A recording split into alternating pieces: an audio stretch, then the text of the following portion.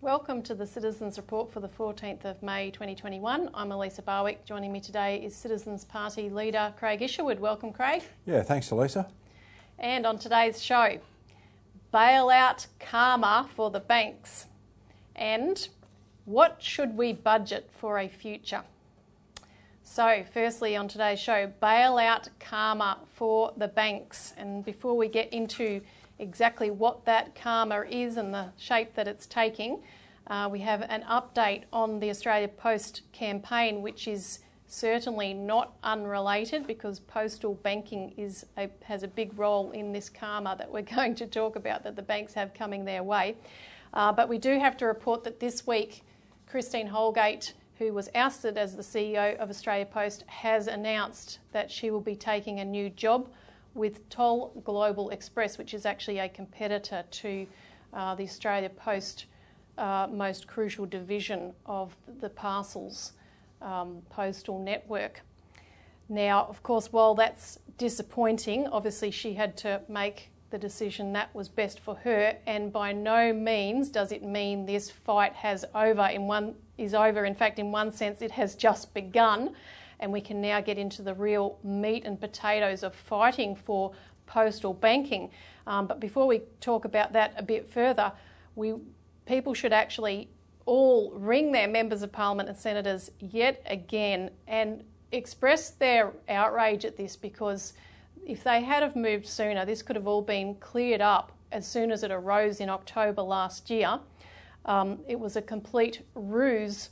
That is, the Cartier watches were a ruse to drive out one of the most successful CEOs in Australian history, quite honestly. The government has blown it, so tell them as much. They now have to move immediately to sack the entire board and restore a board without political operatives and with representatives from the licensed post offices and Australia Post itself. And, one other comment I want to make is that, in this era of outsourcing where our government's constantly saying that public servants aren't good enough to play such and such a role or to make such and such decisions, we're outsourcing everything to consultants that we pay a fortune, and massive proportions of government departments are actually run by private individuals that are making crucial policy decisions. Here we had an excellent public servant and they just throw her under the bus, ditch her, and you compare what she did, which became very evident in the hearings that the Senate inquiry was holding, where you had on the one hand BCG, one such external private consultant which was paid $1.3 million by Australia Post to do a review of how Australia Post could be profitable going into the future. What did they come up with compared to what Christine did when she came into the job, which she just did her own research and on instinct knew, based on what other countries had done, that if Australia Post wanted to survive, it needed to, one, get paid for the banking it was already doing basically for free for the banks, and two, move into becoming a bank in its own right. That's an interesting comment, Elisa, because now we've been covering this a lot in our Australian Alert Service publication, as a key mobilisation for a long time. Now, we use a mail house to mail out our Australian Alert Service, so when I happened to drop the publication over recently, the principals of the mail house came out and said, "What's this Christine Holgate thing all about?" Because they do read the Alert Service. And I gave them the heads up like you've just given them then. And yeah, he said, funny you should say that, because, I talked to the Australia Post people that come here to pick up the mail, and they said, yep, Christine was outed because she wanted to create a bank, Australia Post Bank. So even the drivers knew the issue was banking. Now, I found that absolutely fascinating. Australia Post is not a small corporation. It has a huge number of workers but those workers knew what the issue was. Yeah. Very interesting. And Bob Catter made the point in the hearings when he testified that one of the only reasons the banks signed up to the Bank at Post deal, where they actually paid for what services they were already getting, was because of the threat looming, a much broader threat than paying up a few dollars, that it would become a bank. And they're very terrified of that, as we're going to talk about a lot more very soon. But I also wanted to stress that what we've done so far and what's come out of the hearings has exposed in a critical way the drive for privatisation and represents a crucial victory, in fact, because if you go back and look over those hearings, and we'll be putting out further videos showing crucial excerpts of that, what you see is that various, from the government to Australia Post board members, we're all saying, oh no, we're not going to privatise Australia Post. Now, of course, they'll claim that they weren't all along, as they do, but the problem is they're not going to be able to do it now because the spotlight is on, and we have defeated the privatisation at this point. It doesn't mean it won't come back at any point, but with the push now for postal banking, that is the way to secure that victory and enshrine that now, because you don't even know whether the Bank at Post will be renewed, quite frankly, under the new leadership of Australia Post. So we have to go in that direction for Australia Post's sake, to keep branches open, because as we know, so many LPOs were forced with being on the edge of shutting down. Such was the financial situation they were in. But secondly, we also need to go in the direction of the post banking to address the inordinate number of bank closures. Over 300 bank branches have closed, according to the Finance Sector Union, in a year up until the end of April. So you've got that fact, you've got the debanking of people where they can't find any of the big private banks to take them on, so we need public banking. The cash ban, and part of Australia Postal Bank is to make cash services accessible, and also to keep people safe from policies like bail-in, where the private banks can, under existing legislation, confiscate people's investments in order to bail themselves out in a new crisis. Lisa, we've got a lot of videos on our YouTube channel about this, so if any new viewers come to the program and think, what's this about Christine Holgate, and you don't understand the issue, this is the most despicable, disgusting piece of criminality I've ever seen in being in politics for over 32 years. So I suspect people should go to our YouTube channel and watch some of the videos, because we put them together in order to fight for an Australian Post Bank, actually to reinstate Christine Holgate as well, because she was ousted under terrible, disgusting circumstances. But look, the issue was privatisation. They intended to sell Australia Post off for about $7 billion, just like was done with the Commonwealth Bank, and then break it up, and the government gets a windfall, but the Australian public loses a critical service. Yeah, that's right. And I want to start getting into the realm of the karma that the banks have coming their way, because what we're beginning to see, there's so many countries around the world, and particularly in Europe, where they've had the results of extreme monetary policy, such as negative interest rates, impacting them. So what you're beginning to see is where governments are being forced now to intervene to defend the public, and that things like access to cash and having a bank account where they don't get charged to keep their savings. So a few examples of that are in Norway. The Finance Ministry is now intervening to force banks to support the use of cash, and that has yet to take shape exactly how they'll do that, but the fight has begun. And it was interesting to note the banks and their representatives have basically said, no, we're not supporting cash anymore, that's not our responsibility, because we're now specialising in other business areas, which is making their massive profits out of speculation, and we'll come back to that. Sweden is another example where they've already brought in such legislation. On the 1st of January, they brought in regulations forcing banks to provide reasonable access to cash in the form of an amendment to the Payment Services Act. So that fight has begun. In Denmark, which is the country with the longest running negative interest rates, the Minister for Banking legislation has demanded an end to the slide into negative interest rates, because whilst a lot of banks over there charge very high level deposits, it's usually over $150,000, but it's been coming down all the time, and Denmark is now charging anyone that has more than $20,000 in Australian dollar terms negative 0.6%. So they're being charged to keep their money. And so there's a big fight that's now blowing up about who's responsible for this, with government blaming the banks and the central banks and so forth. But the central bank policy is also being dictated from the European Union. Now, the other debate that's broken out is on postal and public banking, just to run through this quickly, where the United Kingdom, where a quarter of ATMs have been shut since 2018, an average of 50 bank branches are closing per month since the start of 2016. The House of Lords is now pushing to reduce financial exclusion by demanding the Financial Conduct Authority take a better policing role in that. They're setting up banking hubs and cashback trials where people can get cash out at businesses without having to buy anything. So these are not the exact measures we would propose, but there's a push in that direction. In Canada, you just had a postal workers union that presented a proposal for Canada to return to postal banking, which they had up until 1968. And this proposal was voted up at the Prince Albert City Council, which is a large city council region. There's 1,200 communities in that region with a post office but no bank, and the Indigenous communities as a subset are even worse.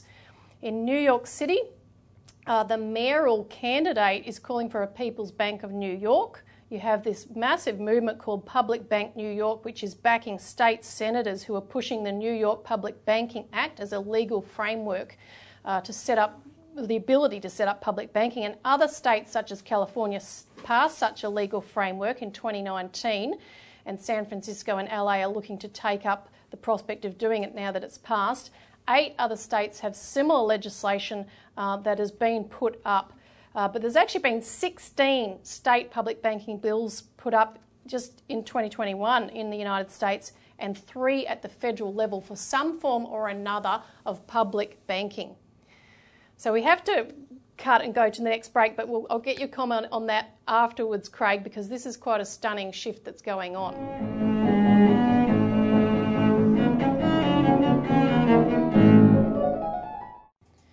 Welcome back to the Citizens Report, where we're discussing bailout karma for the banks, and we're going to get into, in this segment, a bit of discussion about the coming bubble, global financial bubble that's about to blow out, much worse than 2008. So everything they've done since then to sustain themselves, to try to prop themselves up, is coming back to bite them. But Craig, on that matter of postal banking and public banking becoming so popular, what does this mean for Australia? Well, at least the Christine Holgate issue showed that this was already in train, like the idea of an Australia Post Bank. She was going to bring that issue to the fore. So what we've done, and we have been working on this for quite some time as well, we've written the legislation for an Australia Post Bank, and we hope to have that legislation introduced into the Parliament in one of the coming sittings of Parliament. So people should get involved in our campaign. Don't sit back and wait for someone else to do it. Get involved and watch this YouTube video, or keep watching Channel 31, whatever you're doing. Get involved. Look, unless we have people involved, as we've proved with our cash ban, the defeat of the cash ban, the defeat of bail-in in this country, unless people get involved, ordinary folk like watching this video, then no shift will be allowed, because the politicians will get away with pushing these terrible policies down people's throats. And we've shown what's possible in this Australia Post campaign, for sure. Now, I want to put up a graph here and show some of what's at stake here in this bubble. This is the US stock market, which is now at over $49 trillion. Now, the US Federal Reserve just put out its 2021 financial stability report, in which it warned that a broad range of asset prices could be vulnerable to large and sudden declines, leading to broader stress to the financial system. Of course, the stock market is just one aspect. There's so much more beyond that. This is just the tip of the iceberg, but you can see in that graph in 1999, the gap between the blue line, which is the total stock market value, and the green line is the GDP. Then another marking point was 2007, and at the end of 2020, you can see how that gulf has enlarged incredibly. Now, Federal Reserve Governor Lael Brainard added to the warnings from the Fed, talking about the failure of Archegos Capital Management, this small hedge fund that collapsed in March, and said it revealed the ongoing capacity for, quote, leveraged investors to generate large losses in the financial system, admitting that US regulators are still not capturing this risk. And so that's what we want to talk a bit more about now, because, of course, hedge funds specialise in the speculative instrument known as derivatives, which is just pure gambling. And this is the bigger bubble that lies beneath the surface that you don't always see. And as she indicated, the Archegos case has exposed the fact that all the kinds of regulations they introduced after the 2008 crisis are not working. And in fact, derivatives are designed to breach those rules, to skirt them, to get around them any which way. And boy, are they good at what they do. But before we go into that, I'll show another graph which shows the credit derivatives contracts and how they have soared since 2008. They've increased by 469% from 737 billion after or around 2008 to 4.2 trillion. So anyone that thought we dealt with this problem, no way. Now what Archegos was doing is it was using these kind of derivatives to bet on share prices without ever technically owning the shares. And because of that, it didn't have to disclose its large concentrations of shareholderships. Usually you have to disclose anything above 5% of ownership in certain shares with the Security Exchange Commission. They had over 30% of concentration in 2 or 3 different shares in particular, which was not disclosed because their shares are held on the balance sheet of the banks that are ponying up the money on margin. In fact, those banks were skirting the margin rules because they didn't technically hold margin accounts in Archegos's name, so they were lending up to 85% on margin for these bets to be made where they should have only been holding 50%. And by doing this, and by having it concealed and not revealed to the Securities Exchange Commission, you had 9 or 10 different banks that were all lending money to Archegos to speculate in the same shares, building up these massive concentrations. So these banks are all leveraging up this hedge fund on the same stock. And then when it burst, when they had to pony up money for the margin call and dump all these shares, tens of billions were wiped out. We still don't know how much really was wiped out altogether. It's still unravelling. And the other final point I'll make is that the Volcker rule, which was part of the Dodd-Frank Act that was supposed to stop banks from running hedge funds and gambling in these kind of derivatives, they skirted it by lending this money to these small hedge funds. Archegos is technically known as a family office because it has fewer than 15 investors, and that means they don't even have to be regulated by the SEC or registered at all. But doing this, the banks were technically lending out their balance sheet to these hedge funds so the hedge funds could do the gambling for them. Listen, go back to the first graph and you have a look at the difference between the total GDP and the total value of the US stock market. And you say, well, how is it? What are they producing, if anything, to have that increased capitalisation? Well, the fact is they're not producing anything. Yeah. It's just all pure speculation, as the Archegos example shows, and therefore this is an exceptionally dangerous speculative bubble tied to the stock market that's going to crash. Mm-hmm. Now, why do we talk about the US? Is because it is so over, it's over 200% of GDP in terms of the overvaluation of the stock market. Australia is much smaller. We always talk about the US because it's much more disastrous. It's going to be much more disastrous if anything breaks, like what's happening with these hedge funds. Australia's capitalisation in the stock market is about 2.27 trillion, and our overall GDP as of May this year was 1.94. So we're just a little bit, maybe 115%. So we don't have the same huge amount of. It's a huge amount of money, but the same amount of money as the United States. So this is all the points to the incredibly important reason that we must have Glass-Steagall. Mm-hmm. Strip out all this financial speculation out of the stock market, out of the economy. Make sure that people's savings are protected. And that's what we do with Glass-Steagall. This is one of our principal policies that we must get in place now, before a crash happens. Unwind these derivatives. because derivatives are nothing more than fancy gambling tools used to try and make money and hide losses from institutions. Yeah. That's a big thing. They hide losses. They're very efficient at doing that. Mm-hmm. But those losses will get realised at some point, and therefore you can see the pack of cards of the current financial system literally disintegrating in front of our eyes. We don't want to have a system unravelling that quick. Mm-hmm. It needs to be controlled. Yeah, that stock market bubble is bigger than the combined value of the GDP of the US, China, Japan and Germany, and the derivatives is much worse. Now we've got to take a break. We'll be right back.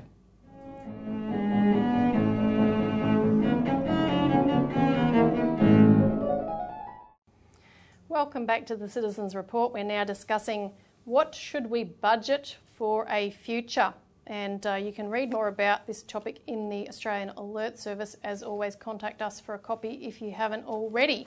What we want to talk about, of course, we had the budget this week that was revealed, and I want to say at the outset, look, you know, what we have to do to transform this country really cannot be measured in dollars. It requires quite a different mindset. And one little example of that mindset shift is if you look at the $15 billion the government has allocated for infrastructure projects, which projects in and of themselves are pretty, you know, insignificant projects compared to what we've proposed for the country.